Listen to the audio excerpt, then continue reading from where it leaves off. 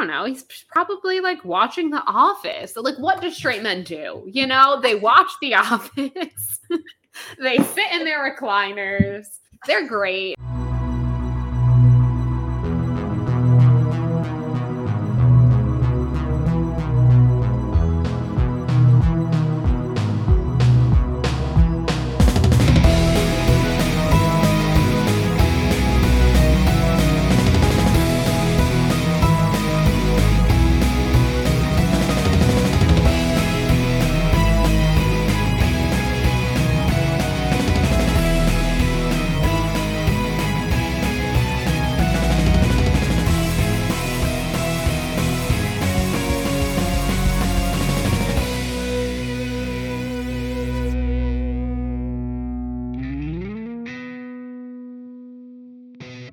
Hello, and welcome to Hate Spinnerbait, the podcast where we hate spinnerbait, but we love the Lakeview models.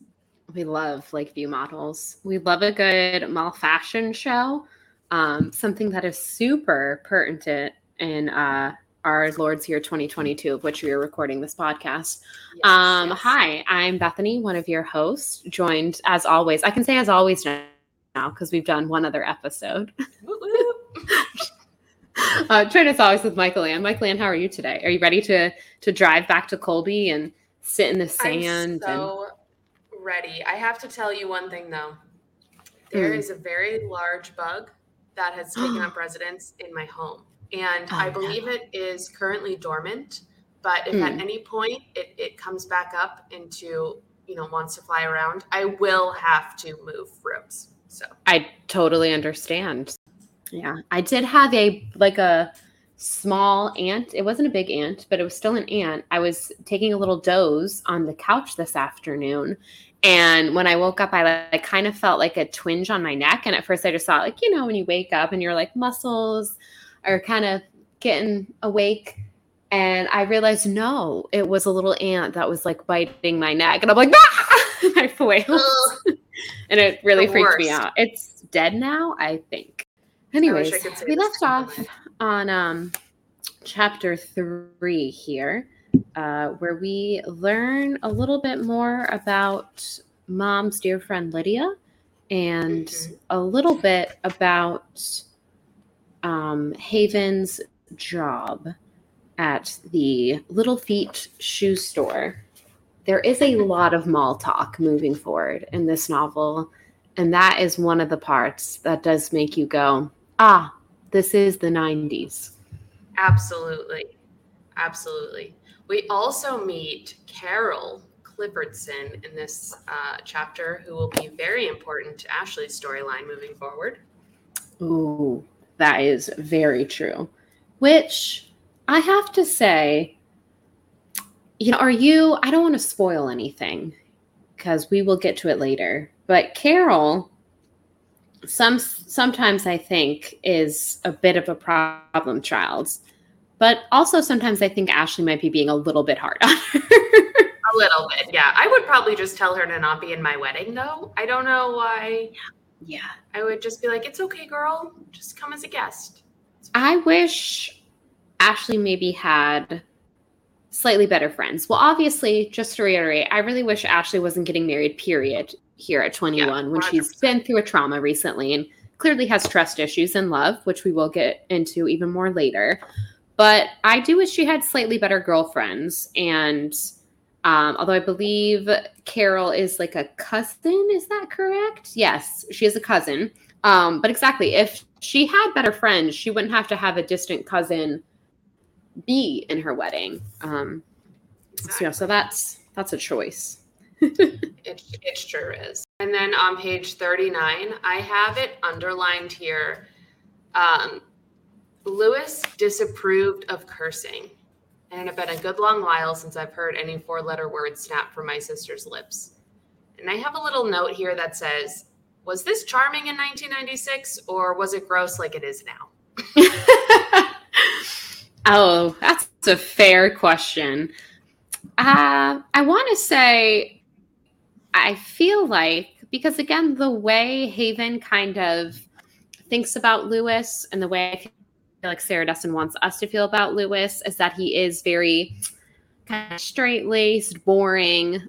So I feel like that's supposed to be kind of another sort of example of him being kind of a goody two-shoes, boring, and like, oh, he's taken the fire out of Ashley. I kind of always get the feeling when I read this book that, you know, the way Haven talks about the summer with Sumner, it's a very hard phrase to say, so I hate that that comes up a lot in this book, but you have to very much enunciate it, that Ashley used to be kind of a spitfire. And I feel like now with Lewis, she's kind of like a fuddy-duddy because he's a little bit of a fuddy-duddy. So I'm taking that as, I feel like that's a little fuddy-duddy. But I don't know, maybe in 1996, maybe like a mom in 1996 reading this book would have been like, I like this boy.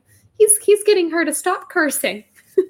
Yeah, the important things in life, not cursing. Also, I will say, I'm going to go ahead and say it. This is, speaking of bad bridesmaids, this is a fun game. Anyone who's gotten married that maybe has played with their spouse, you will have this opportunity soon, within the next year or so, to play it. But Mike and I were randomly driving. Mike is my husband, for anyone who's not aware.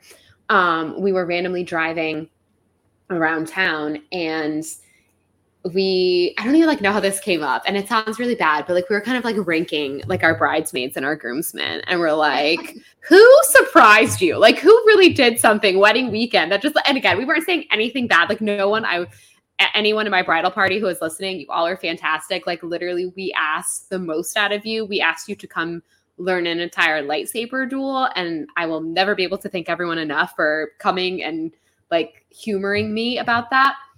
But we were kind of just talking about, like, there were some people that surprised us, like a couple of Mike's groomsmen, because they're friends from out of town. I don't know super well. And I may have had like some kind of preconceived notions about who I thought might be helpful and who wasn't. And there were a few that actually really surprised me. So that's like a fun conversation. Just thinking about Carol and how she's kind of a difficult bridesmaid. It's also very fun to look back at your wedding one day and be like, man, like that person really stepped up. So there's good in the horror, is my point, I guess, there. I don't think either one of us would put up with a Carol. Oh, definitely not. We would never. All right, getting back into chapter 3 here. This is when we first kind of get a little look at Lakeview Mall, which will become a staple in some of Sarah Dessen's later novels as well. We get to learn about Haven's job at Little Feet. And we also get our first mention. Is this just me? From Gwendolyn Rogers, kind of like some Boo Radley vibes. Is she not the Boo Radley of this novel? She is. So we get our first kind of introduction of Gwendolyn Rogers, which, first of all, great name. Love that name. Yeah. 10 out of 10 name. So we get to meet our Lakeview models here. Did you ever go to a mall fashion show? Because I got to be honest, I don't remember that ever being a thing that I did. No, I don't even really remember if that was a thing, period, by the time we were kids. I don't think so. Mall going age. Middle school time was probably the time where malls were the biggest in my life, and I do not recall there being mall fashion shows. So either I was unaware. We did have at like the high school, we would have a prom fashion show, and they would bring in cute dresses from like the mall, but we didn't do it at the mall. Like that wasn't a thing. Maybe it's a North Carolina thing. I don't know. If there's any listeners out there from North Carolina, did your mall have a fashion show? We're dying to know. We'll put a poll up in our stories on Instagram once we drop this episode. And also follow us on Instagram. And also just be a big fan. Tell all your friends, please. Tell all your friends. Come cuddle up with us. Read some Sarah Dessen novels. I will say one thing, though. It does seem kind of expensive, especially in 1996, for a little kid's pair of shoes to be $35. I agree. Is this some kind of luxury brand? Right. I was under the impression it was a Payless. Yeah, that's the same. That's like the vibe I got from it. And like the shoes she discusses in a later, very pivotal scene Yes. Makes it seem like it's just like, I don't know, yeah, like a Payless kind of shoe store vibe. But they do seem very expensive for 19. They seem expensive for today. Yeah, what exactly. are kids' shoes going for these days? I don't know. I buy kids' sneakers actually to this day, so I should know. Oh wow, it's been a minute though since I've bought a new pair of shoes. I buy kids at Target. Not sponsored, just kidding. Target sponsor us. But if you want to, you can. We wouldn't be mad. I do buy a lot of children's shoes at Target because I happen to have tiny feet and I fit in them. I have little feet. There you go. That's summer. So I have purchased some sandals at Target recently that were kids' shoes. They were certainly not that expensive. The last pair of kids' sneakers I probably bought though were my Converse, and that's going back like 10 years. So, which yes, I was still legally an adult 10 years ago when I bought them in child size. But that's not the point. I have very tiny feet. They're cheaper as well, so it's like exactly why adult Converse and kids Converse look exactly the same, and I can save a few bucks. I'm going to buy the kids Converse for sure. Yeah, absolutely. Any other thoughts? Also have and feelings. I also have a sticky note here that says, "I love that these books can bring us back to the mall."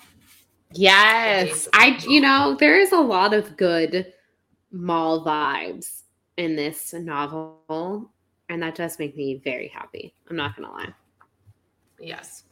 I can't think of last time I've been into. I go shop, like Orlando has a ton of shopping, so I'm probably out of the norm for most people, I think, in this day and age, that I do actually go to physical stores to do shopping. But a lot of things are more like at Disney Springs, like outdoor, like the outlets kind of vibe, more outdoor malls. I haven't been to like a proper mall in years.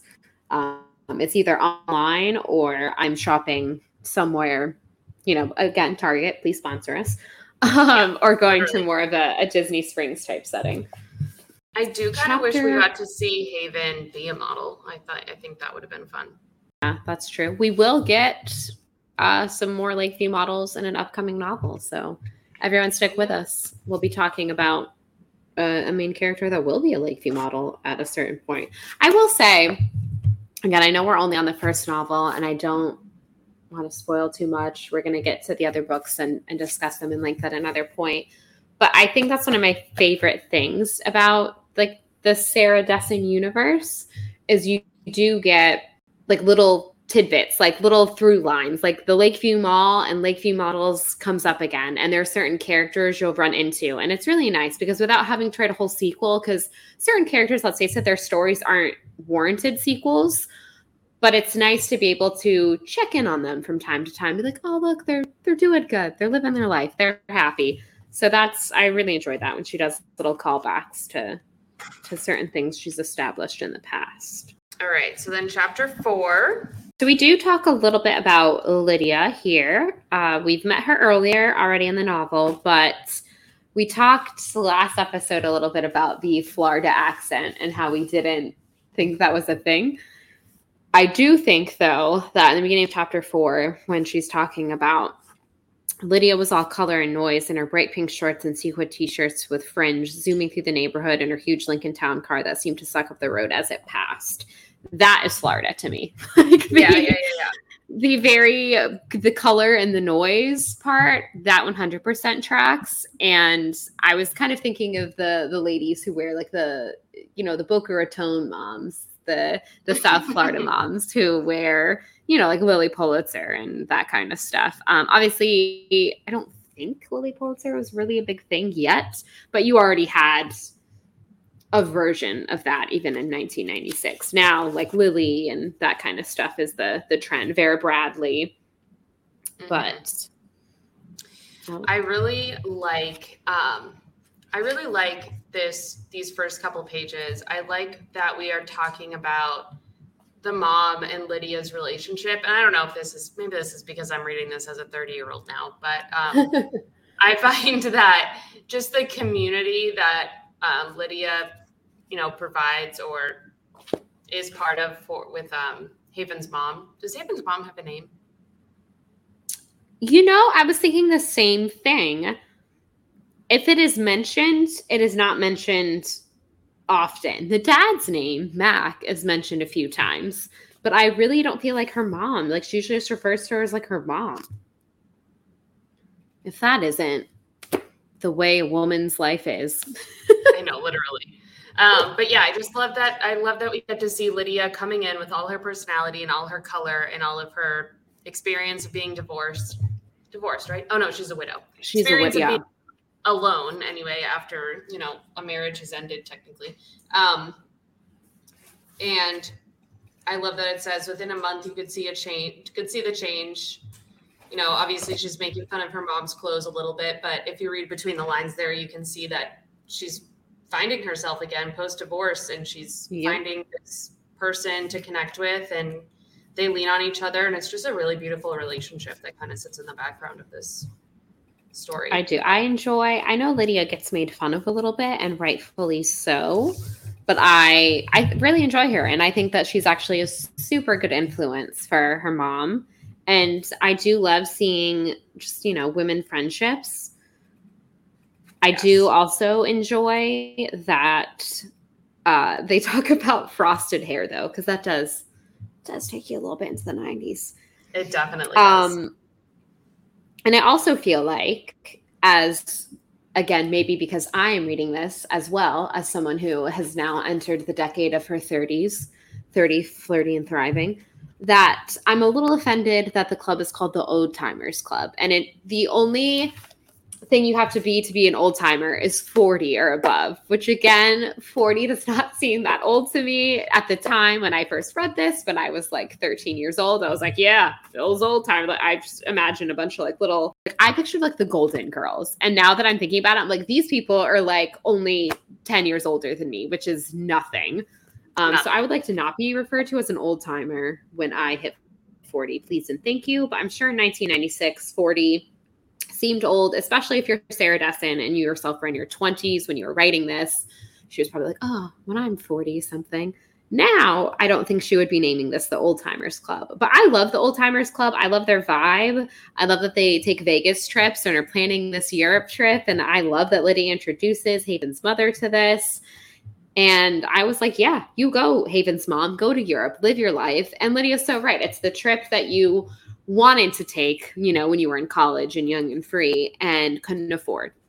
And now that you have some, disposable income, it's the time to do it. Go live your life. And again, 40 is not actually old. I would love to find a group like this, actually, that I can travel around the world with a bunch of women. I think that would be super fun, depending on the woman. I would be very into it. Very into it. I also, as someone, it's time for a Bethany anecdote, everyone.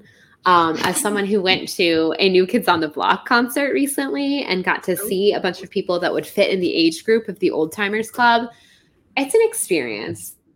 There is nothing better than a bunch of middle-aged women who, again, when they first probably were introduced to the new kids, did not have a bunch of disposable income, like coming together as a community and living their best life in confetti. So when I was reading about the Old Timers Club, I just pictured all these women at this New Kids on the Block show. And I was like, honestly, it's a beautiful thing, y'all. It is a beautiful thing. I'm here for it. I'm here for a bunch of middle-aged women living their best life and being friends and going on travels together.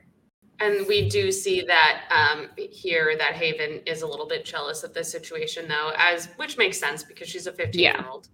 But she says here that she kind of wants to be able to scoop her mother away from Lydia and the rest of the world and have her all to herself, which is kind of sad, honestly. That is really sad. I feel like obviously Haven is going through a lot right now, and I feel like she thinks that she's losing her family bit by bit. First her dad with the weather pet, and then Ashley is getting married, and now I feel like she thinks her mom is being stolen by Lydia. So I totally understand her feeling of abandonment a little bit, but I am happy that her mom seriously, I don't know if her mom has a name, and she deserves a name. I don't either. We're gonna have to keep our eyes out. Yeah, I really don't recall seeing it, but it may have been mentioned, and I'm just not remembering. We do get next to the fact that Ashley is meeting the Worshard clan, which this is another thing in fiction that boggles my mind, that people don't know. And I understand that this relationship was very quick and that they do live out of town, out of state, actually. So it kind of makes sense that she wouldn't know them. But why is the meet the parents thing always happen when people are engaged? I find that very unrealistic to real life. Most people 100% know their significant other's parents when they're still in the dating stage. So again, another example, which this, I was like, well, very quick relationship to engagement. They come from out of town. It makes a little bit more sense, but I'm still just a little disgruntled by the fact that she's just meeting the family. Yes. And I love that they are kind of hoity-toity waspy, and they are from Massachusetts, which is where I am also from. And I find that hilarious. Yeah. Yeah, they definitely give off waspy vibes, and that does crack me up. And also, that's exactly the family that Lewis would come from. Like, we are only, 50 some odd pages into this novel, so we only know a little bit about Lewis, but what I know of Lewis so far tracks, 100% tracks that he would come from this family. Absolutely. We then get to learn about a little bit more about the Virginia Beach summer. We get introduced to Laurel Adams, who should become important to Ashley's past as well. I also really love that, skipping to the end here of chapter 4, we start to learn about Ashley and Sumner and the end of their relationship. We kind of got to see the highlights a couple chapters ago of the good times. Now we're starting to chip away at the bad times. And I love, because of course this is how it would happen in fiction. Although honestly, half the time truth is stranger than fiction. But I love that, of course, it happens on Halloween. Like, it happens as we're going into fall. It's like, oh, yes, the summer love. And then, the imagery she paints with, things are becoming crisper and all of that. So we're getting into fall. Fall, of course, is a time of change. And this big change occurs, and a door is slammed. And often, this is something also that happens a lot in this novel, that Haven is kind of looking at things from the outside. She's not often included in it, which again is why I think Sumner is so important to her, because for the first time in her life, she felt included in something. So this is one of those times where, again, she kind of sees it from the outside, which is why she only ends up getting, as we'll learn later, she only ends up getting a certain piece of this story and not the full story, because again, it's like she's in her room, she hears the porch conversation. There's so many times in this novel that she hears things through the vent, including the initial, divorce news. She kind of hears through the vent. So I just think that's really interesting, that this character, who again, she talks so much about her body and how she's big and out of place, and she's feeling abandoned by her family and all of this. And she's often, so much of this story is her looking from kind of like the outside in on other things. Yeah, and I feel like this was probably really pivotal to her too, because not only was this the night that Sumner was taken from her life, as she sees it, but she got to go out with them. She got to go trick-or-treating with them. And it says, I felt like I was really doing something, being somebody with them all around me, which is a very relatable experience as a younger sibling. You're like, I am with my cool older sibling and they're cool friends. And then 100%. She's riding a high, and then she just feels like Ashley takes something from her. And this is kind of where the beginning of the end is coming from. Yeah. And I do think that's what makes it even more heartbreaking, is like you said, like she starts the night, she's with them, and they, and then she gets dropped off, and everything is perfect at that point in her life, or at least she perceives it to be perfect. And then, it's like, it's all Ashley's fault that she, dumps Sumner, and then Haven's back, not being included, and Ashley's not nice to her anymore, in her opinion. So it's very interesting that she would go from like the highest high to such a low. So I think we're ready to go for chapter 5. Yeah, let's dive in. Or actually, wait, before we go to chapter 5, I just want to read the last little bit of chapter 4. Mm-hmm. So by the next morning, he'd be gone from conversation, wiped from our collective memories. There would be somebody new soon, probably within the week. My sister, chameleon-like, would change her voice or hair overnight to match the mannerisms of whoever was next. Sumner, like so many before him, would drop from sight and join the ranks of the broken-hearted dismissed with a wave of my sister's impatient hand.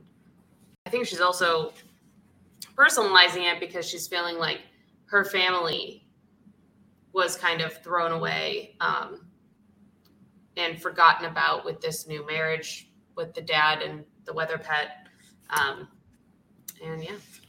Yeah, no, 100%. I love the line that, he, by the next morning, he'd be gone from conversation, away from our collective memories. That line does always stick with me because obviously it's a little exaggerated. It's not like literally the next day, obviously everyone would be like, you never existed. But It would kind of feel like that, especially to a teenage girl, especially at the time, she's even younger. Yeah. And so it's like one day, there's this person and he's great and your family is great. And then it just seems like that, it's gone. Mm-hmm. And I think that's just like the perfect way of summing that up, that it would feel like, and the next morning we just all acted like that never happened. Yep, exactly. All right, so chapter 5. Chapter 5, we get to see some divorced father time. Everyone's favorite. Seriously, this man we're going to get in a couple of chapters to the thing that I just think is he does a couple things in the next couple of chapters I just find so irredeemable. But even in this chapter, he's just so schmarmy and I can't stand him. Same. Yeah, he's gross. And there was actually a line a couple chapters ago that I forgot to mention, but it was talking about how Haven's mom would be embarrassed and have to apologize for him all the time. And I'm like, ugh, nobody wants to be in that situation. Nobody. Nope. It's horrible. Justice Straight for women, Haven's mom. Okay, you don't have to marry them. You don't have to marry them. You're dating when you're 23, I promise. Trust me, y'all. It's not worth it. So here we are. We're going out to dinner with Dad. We kind of learn about how Thursdays are, Dad's special night with dinner. Usually it would be Ashley and Haven, but now, of course, that Ashley is very wrapped up in Lewis and the wedding. It's turned into more of like Haven and her dad's time, which again pretty much turns into, because he is somewhat of a local celebrity, turns into him entertaining other people more than he entertains her. We kind of learn about the fact that when he comes to pick her up, he basically just like sits outside in an idling car because he doesn't, want to go in and deal with the mom, which I can understand to a certain extent. Like, you massively screwed her over. You probably wouldn't want to go see her, but it still is just such a dick move that he like can't, like, you're the one who messed up. Like, I feel like you have to kind of be the bigger person and like, I don't know, but he just, comes, picks her up, and they go out to dinner. They're trying Italian this evening, which he kind of ends up talking a little bit, I believe, about how they need to go hang out with Lorna, her new stepmother / the weather pet, some more. And Haven, I think justifiably, is kind of like, I feel like I've done my time. Like, I feel like I know her, but all right, Dad. And she also, again, another time where she feels a little bit abandoned because Ashley hasn't been at these dinners. So she kind of has to face this awkward conversation with her dad alone when she doesn't have her sister as backup with her. So feel for her a little bit there. And then, of course, we get the return of a certain someone in her life. Sumner comes over as the cheese and pepper boy. What a great reintroduction to his character. Yeah. So mom versus dad expectations, especially in the 90s, are insane because he gets her one night a week for a 2-hour dinner, and the entire time he's talking to other people. Her mom would never do that. There would not be a story where, even if mom was the local celebrity, she wouldn't be out inviting people to their table. She would be focusing on her kid. And it's just, the like, especially divorced dads. And I feel like in the 90s specifically as well, it was just like, they're just doing their own thing, living their own lives. I was just like, what a dick. Like, seriously, with every chapter, I'm just like, what a dick. Even more with this guy.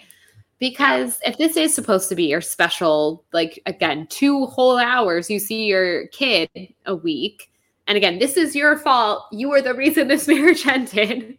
Just want to point that out again, as if it's not already clear, but just to point out again, that he would spend I was just picturing, if this was a mother, I feel like, or again, expectations of mothers in the 90s, if she was only getting to see, like, let's say dad did have primary custody and she was only getting to see her kid a couple hours a week. Yeah, if someone came up to her because she was a local celebrity, she'd be like, I'm sorry, this is my time with my daughter. Not right now. Like, well, another time. I'd love to chat, but not right now. And this guy's just like, come on down to the table. The price is right. We'll have a little chat about football or whatever. And ignore my poor daughter. Yeah. Like, dick. And yes, but this is the perfect time for Sumner to show back up, I feel like, because she's sitting here. She's like, I'm being ignored. This sucks. Ashley's not here.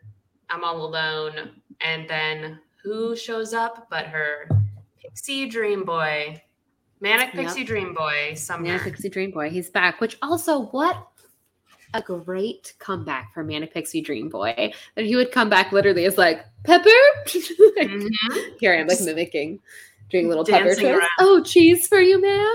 And that, of course, she's like, doesn't recognize that it's him at first, and it's all like, oh no, I don't need it. And he's like, you'll want some pepper. And I'm like, oh my God, the most Manic Pixie Dream Boy to ever be a Manic Pixie Dream Boy.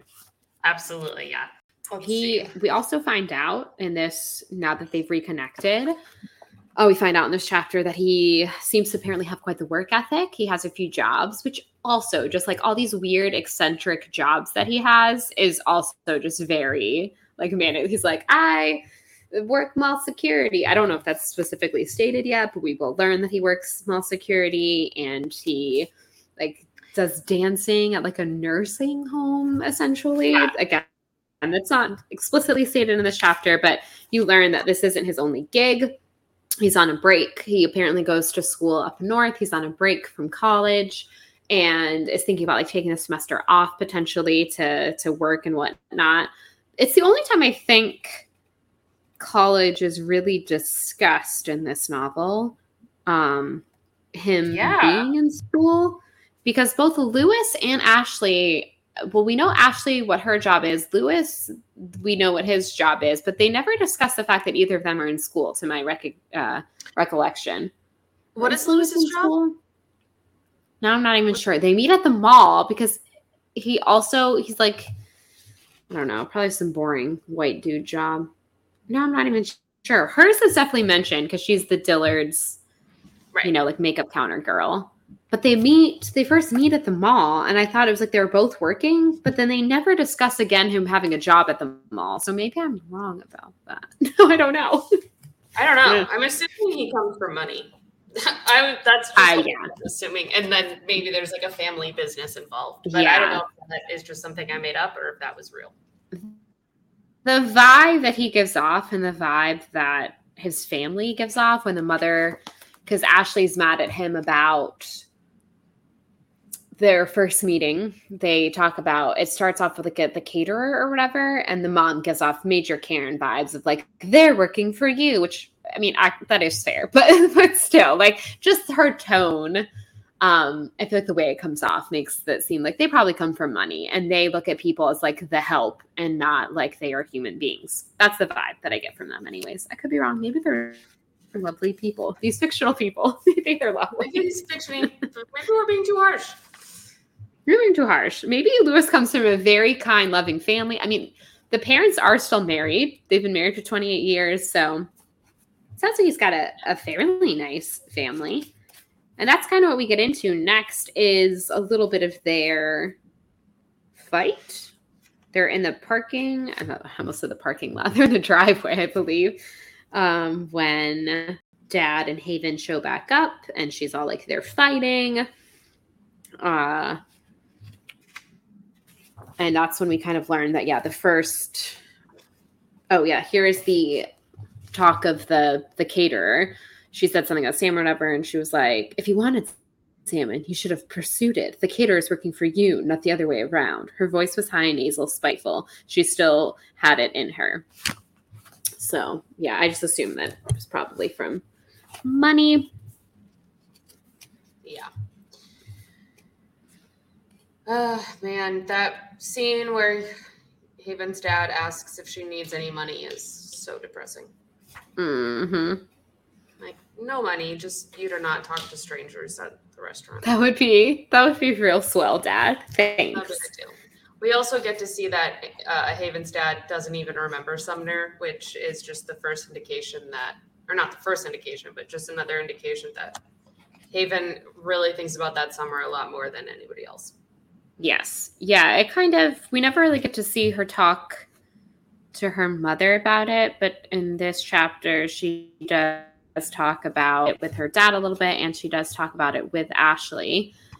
And you can tell that it clearly that summer did not have the same effect or great memories of, as much for everyone else as it did for Haven. Haven definitely seems to be the one that's kind of hanging on to it the most. Mm-hmm. Mm-hmm. Any other thoughts on chapter 5 before we move on to chapter 6? I am just taking a look here at their argument, just double checking. It does kind of seem like they are judging Ashley, but I wonder if they actually are judging her and her family, or if she's just perceiving it that way. Yeah. Ashley does kind of come off as someone who is very worried about what others think. And I do think everyone is, kind of their own worst critic. And you are very nervous when you are meeting your spouse's or your significant other's parent for the first time. I know I certainly was.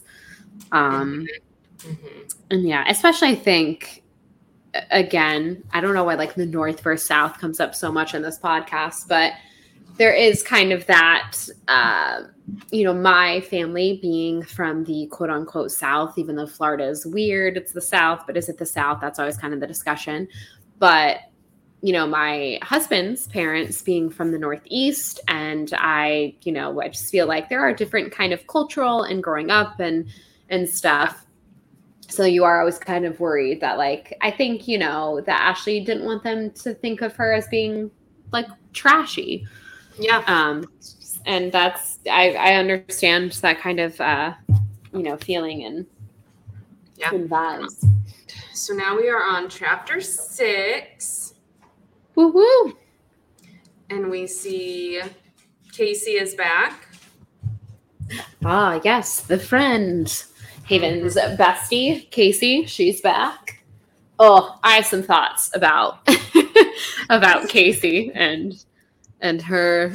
Oh, to be young and in love, to the drama. Oh man, seriously, to be young she's and to back be kissing boys for the first time.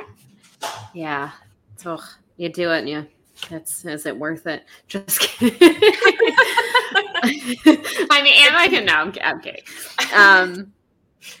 Another good, this is another thing that I underlined as being like, that's so 90s, is that, Casey is back from camp. She met a 17-year-old named Rick, and she is head over heels for him. And she has 18 packs of pictures, double prints, all the smiling people pointing in front of log cabins, bodies of water, and the occasional flag. I just love that there are packs of pictures and they're double prints. That takes me back to go into the drugstore and get your film developed, and now everything's just digital. What a bummer. It is a bummer. I love that she smokes cigarettes now. She comes back from camp and she's smoking cigarettes and she's hooking up with boys. Yeah. Camp. She had quite the coming of age this summer. What are your thoughts on Casey and Rick and just all that entails? My thoughts are this. Boys, men ain't shit, okay? And this guy does not, he was like, this is a fun girl to hook up with over the summer, but as we will see, that doesn't last. But there's nothing quite like being a teenage girl and being able to wear your boyfriend's clothes. Hold on. But yeah, she's a little obnoxious. I don't really think I'd want to be around her myself, if I'm being honest. What are your thoughts? I feel like this is, I think it's a universal feeling that looking back again now as an adult woman, I can be like, oh yes, we all had that friend that was like this, but maybe not. Maybe it was just me. But I feel like it's a universal thing that, yeah, you would have that friend who like boyfriend for the first time and just became so obnoxious. And I get it. Like, you're young and in love. But this girl, yeah, she comes back and she's smoking and she like is annoyed at her parents because they won't let her talk to this guy. And she thinks that this guy is her everything. And she kind of becomes like a crap daughter and a crap friend. And yeah, like, just remember, ladies, this is our moral of this. We're probably like 5 more morals, but just like last time, we're like, hey, if you're an older sister, let your kid sister go with you and your boyfriend and hang out sometimes. But this is my lesson to any young females out there, not to be a Debbie Downer, but chances are your high school love, it's not going to last. It's not going to last. So like, don't be a dick to your parents and your friends about it. Like, just don't. It's not worth it. Your friends are going to be there a year from now. Your parents are going to be there a year from now. That boy is probably not going to be there. So be a good friend and a good kid. And boys, like, they're so not worth it. I'm also pretty sure, if I remember correctly, that Casey's mom, that's her name, right? Yeah, Casey's mom is actually like pretty cool, but I can't remember that yet. I feel like I like Casey's mom. Like, I like her parents, and I feel like Casey is not appreciating them in the way that she should. This Rick guy, he ain't worth it. 15 years old, and 15-year-olds are dumb. Just god awful. That's most of your teenage years. You're pretty god awful and pretty selfish. And I'm just going to say, I think you do have a little bit of a right to be selfish. Like, it, as god awful as we were at that age, it's also god awful being that age. And I just wanted to be known I'm sympathetic to your plight. It's not fun. And you think you're done, like, you think you're grown up and you're like done coming of age. You're like, I'm off to college now. I'm 18. I've got it. And then you're sitting in your apartment crying while eating Easy Mac. What? Did that? No, just me.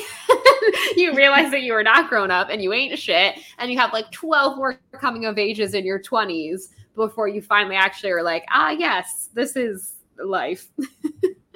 So look forward to it, everyone. If you're 15 out there and you're listening, first of all, go listen to Taylor Swift's 15 on repeat, because it'll really help you be in your feelings about it, about how hard it is to be a teenage girl. And then just to be a downer, you got a lot more hard years coming, but it's going to be okay. It doesn't necessarily get better. It does in some aspects. It does in so many aspects. Boys aren't going to get good until you're like 26, 27. Yeah, it's true. Sorry to burst your bubble, which again is why I will reiterate, surround yourself with some really good girlfriends and they will be there for you when boys are being really dumb. Yep. Yeah. That's it. Absolutely. That's my piece on that. Well, I was going to say, like, I definitely had some of this in my youth. Like, I definitely thought that my high school love of my life was the most important person to me in the entire world. And I thought that until I was like 20, the same guy. So, like, you know, we've all done this. I get it, Casey. We've all done it. We've all dealt with that friend where you're like, girl, he ain't worth this. Like, you're being so extra about this. But we also have all been that friend that all of our friends were probably like, girl, he ain't worth this. You're being so extra. This isn't going to last. Like, calm down. Just calm down. Now I'm the person who I love, this is like going to sound terrible because I love talking about my husband when I want to, like when I bring him up, when I have something to share. But I hate when people like ask me about him because I'm like, am I not my own person? Yeah, which probably makes me sound like Such we used a bitch. to talk about this when me and you worked together, I think, because we also worked with our partners, and people would always be like, "Oh, where's Mike? Where's Andrew?" And we'd be like, "I don't know. I don't know. Am I his trackers on these men?" Like, drives me up a wall to this day. I'm not following him around, but yeah. I'm not like a stalker. Like, love the man, but I'm like, I don't know. He's probably like watching The Office. So, like, what do straight men do? You know, they watch The Office.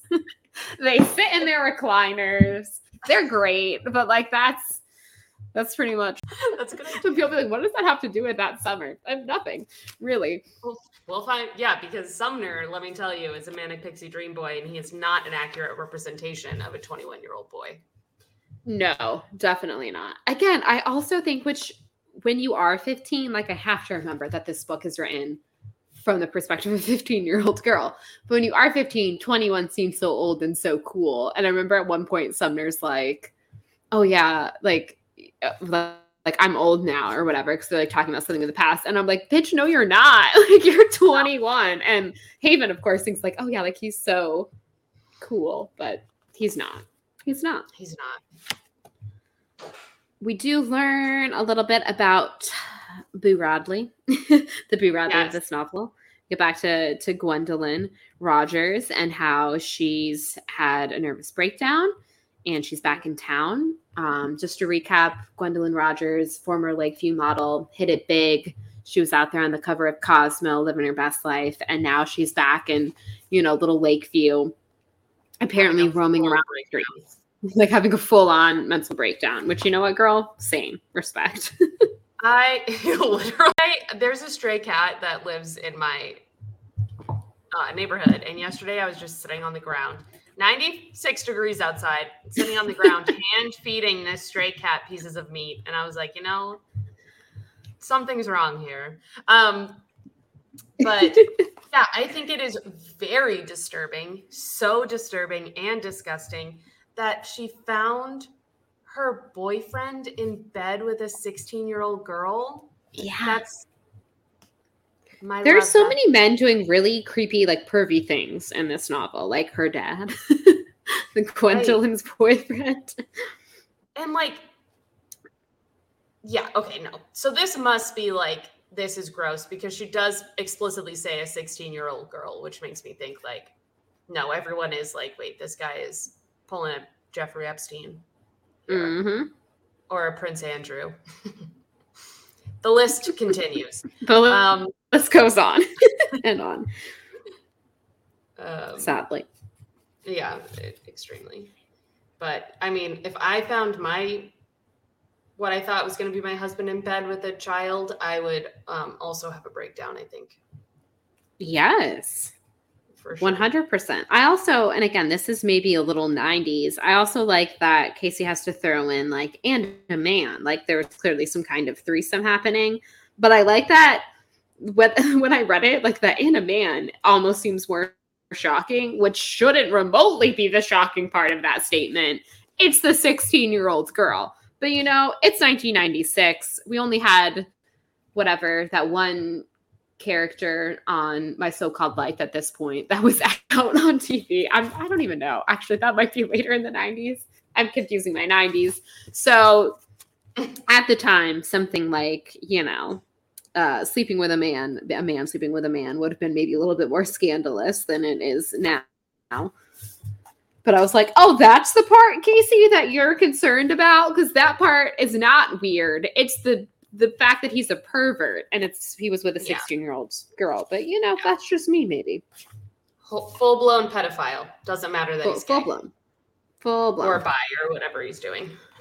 We don't know how her creepy pedophile boyfriend identifies. And we don't care. We don't care. Because he is dead to us because he's a creep. We also get a little bit more 90s with a mention of Gwendolyn when she was in her supermodel and she was, on the cover of Cosmo and they profiled her and we got to learn what her favorite band was, REM. That seems very 90s to me. I respect it. And the fact that we also talk about Cindy, Elle, and Claudia girls who didn't even need last names, girls that could have been our friends by the details we memorized about them, or the girl next door, which of course, obviously she's talking about the supermodels of the time, your Cindy Crawfords and stuff like that. So I was like, oh yes, that paragraph just screams 1996 to me. Yeah. Now we know everything about celebrities because we have all the information at our fingertips. Yep. Yeah, we don't have to read Cosmo profiles anymore because all celebrities just tell us everything they want to on their Twitter account. But, back in the day, you had to pick up the latest issue of Cosmo to find out what your favorite celebrity's favorite band was. I also like on page 87, we have a description of Mrs. Melvin, Casey's mother, which includes this sentence here. She wore stirrup pants and a long white shirt with huge gold hoops dangling from her ears. Her eyeliner as always drew my attention next. Onyx black, thick on upper and lower lids, curving out past her eye to a neat flourish that made her look like a cat. That is the most 90s mom I think I've ever heard of in my life. I have to assume that her hair, it's styled in a bob. I was going to say maybe it's teased, but that would have been 80s, I guess. I was really hoping you have like some teased bangs, maybe. Maybe it's a bob with teased bangs. They could be. But yeah, curling down neatly over her shoulders. She sounds great, honestly. Idol. She does. I wish I could be so cool. Same. Yeah, she's like a Long Island mother. Yeah. 100%. 100%.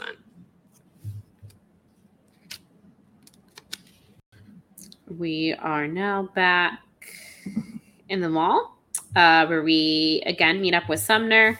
This is where we learn about his mall security job. Oh, I also wanted to mention that at one point they talk about how the 5-year-old little brother of Casey is just hanging out on the front porch unattended. 1996. Yep. Yeah, that's, again, she's a cool mom, but is she a good mom? That's up for interpretation. We'll let you decide.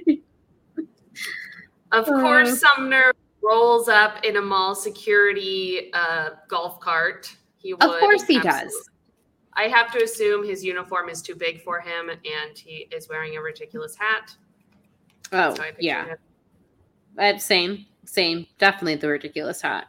I'm certain of it. We do have, so we get a little bit more Manic Pixie Dream Boy stuff with Sumner. And then I love how he was like, I was born for every job, he said with a smile. And it's like, oh, gag me. But then we do get at the end of this chapter, we're starting to, Haven's, I think, reached her limit a little bit. She's starting to. She hasn't fully reached her limits of, insanity, not insanity, but like all the trauma that she has dealt with recently. But she's beginning to get, if you're looking at a sense, she's kind of going through the 5 stages of grief.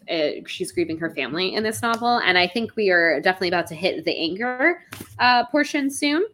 Yes. So we kind of get at the end of this chapter. I just want to touch on this a little bit. I had this sudden crazy urge to stand on the seat and rip every one of them down as we passed. I could almost feel my fingertips on the sheer fabric, smooth and giving as I yanked them from their bases. Speeding through the Lakeview Mall, dismantling as I went. I glanced at Sumner, thinking of how much had changed, with the visions of those tumbling banners still in my head. I almost wanted to tell him, to ask him if he knew how it felt to be suddenly tempted to go wild. But we were flying along, the engine drowning all other sounds, and I let it go, for now.